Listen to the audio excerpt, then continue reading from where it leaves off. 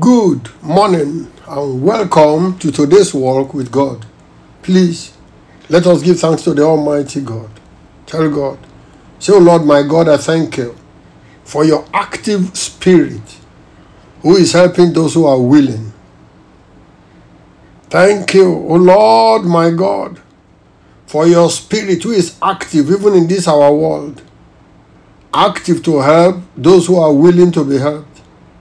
In Jesus Christ's name, we give thanks. Amen."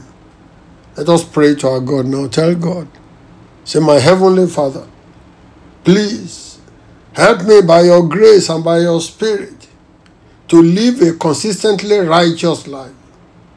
In the name of Jesus Christ. Please help me, my Heavenly Father. Help me by your gracious spirit to live a consistently righteous life. In Jesus Christ's name we pray. Amen. 1 John chapter 3, verse 7. 1 John chapter 3, verse 7. I read from the Good News Translation, GNT. I read now. "Let no one deceive you, my children. Whoever does what is right is righteous, just as Christ is righteous." Full stop. Praise God. If I'm given a brand new set of beautiful clothes as a gift package, now wearing them and looking nice in them is as easy or as hard as I'm willing or unwilling to wear them. If I'm excited about them, if I'm happy with those clothes, and I'm willing to put them on, it will be easy.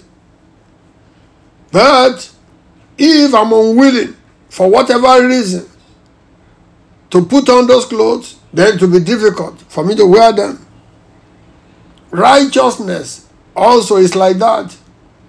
Living a righteous life is easy if we make up our minds that it is the right way, the only way to live. And anyone who makes the right decision to live right is righteous. In Christ Jesus, every believer is gifted with God's own righteousness, and that is the true righteousness. It depends on the mindset or the attitude of each believer to live the life of righteousness. It's been given to us as a gift. It's up to us to exercise that gift, to manifest it. The born-again person in Christ has been made right by God. It is up to him or her to live right in agreement with God. Now, when a person decides to live right, please, for God's sake, let us agree with the word of God that that person is righteous. And his or our prayers will reach God's ears and get God's attention. The salient point here is that righteousness is not impossible. Righteousness is not impracticable. And righteousness is a necessity, not just one of the religious options that we can choose from. Let us pray. Almighty God, we thank you for the clarity and the simplicity of your word. He who practices righteousness is righteous. Lord, by your grace, we will live righteously.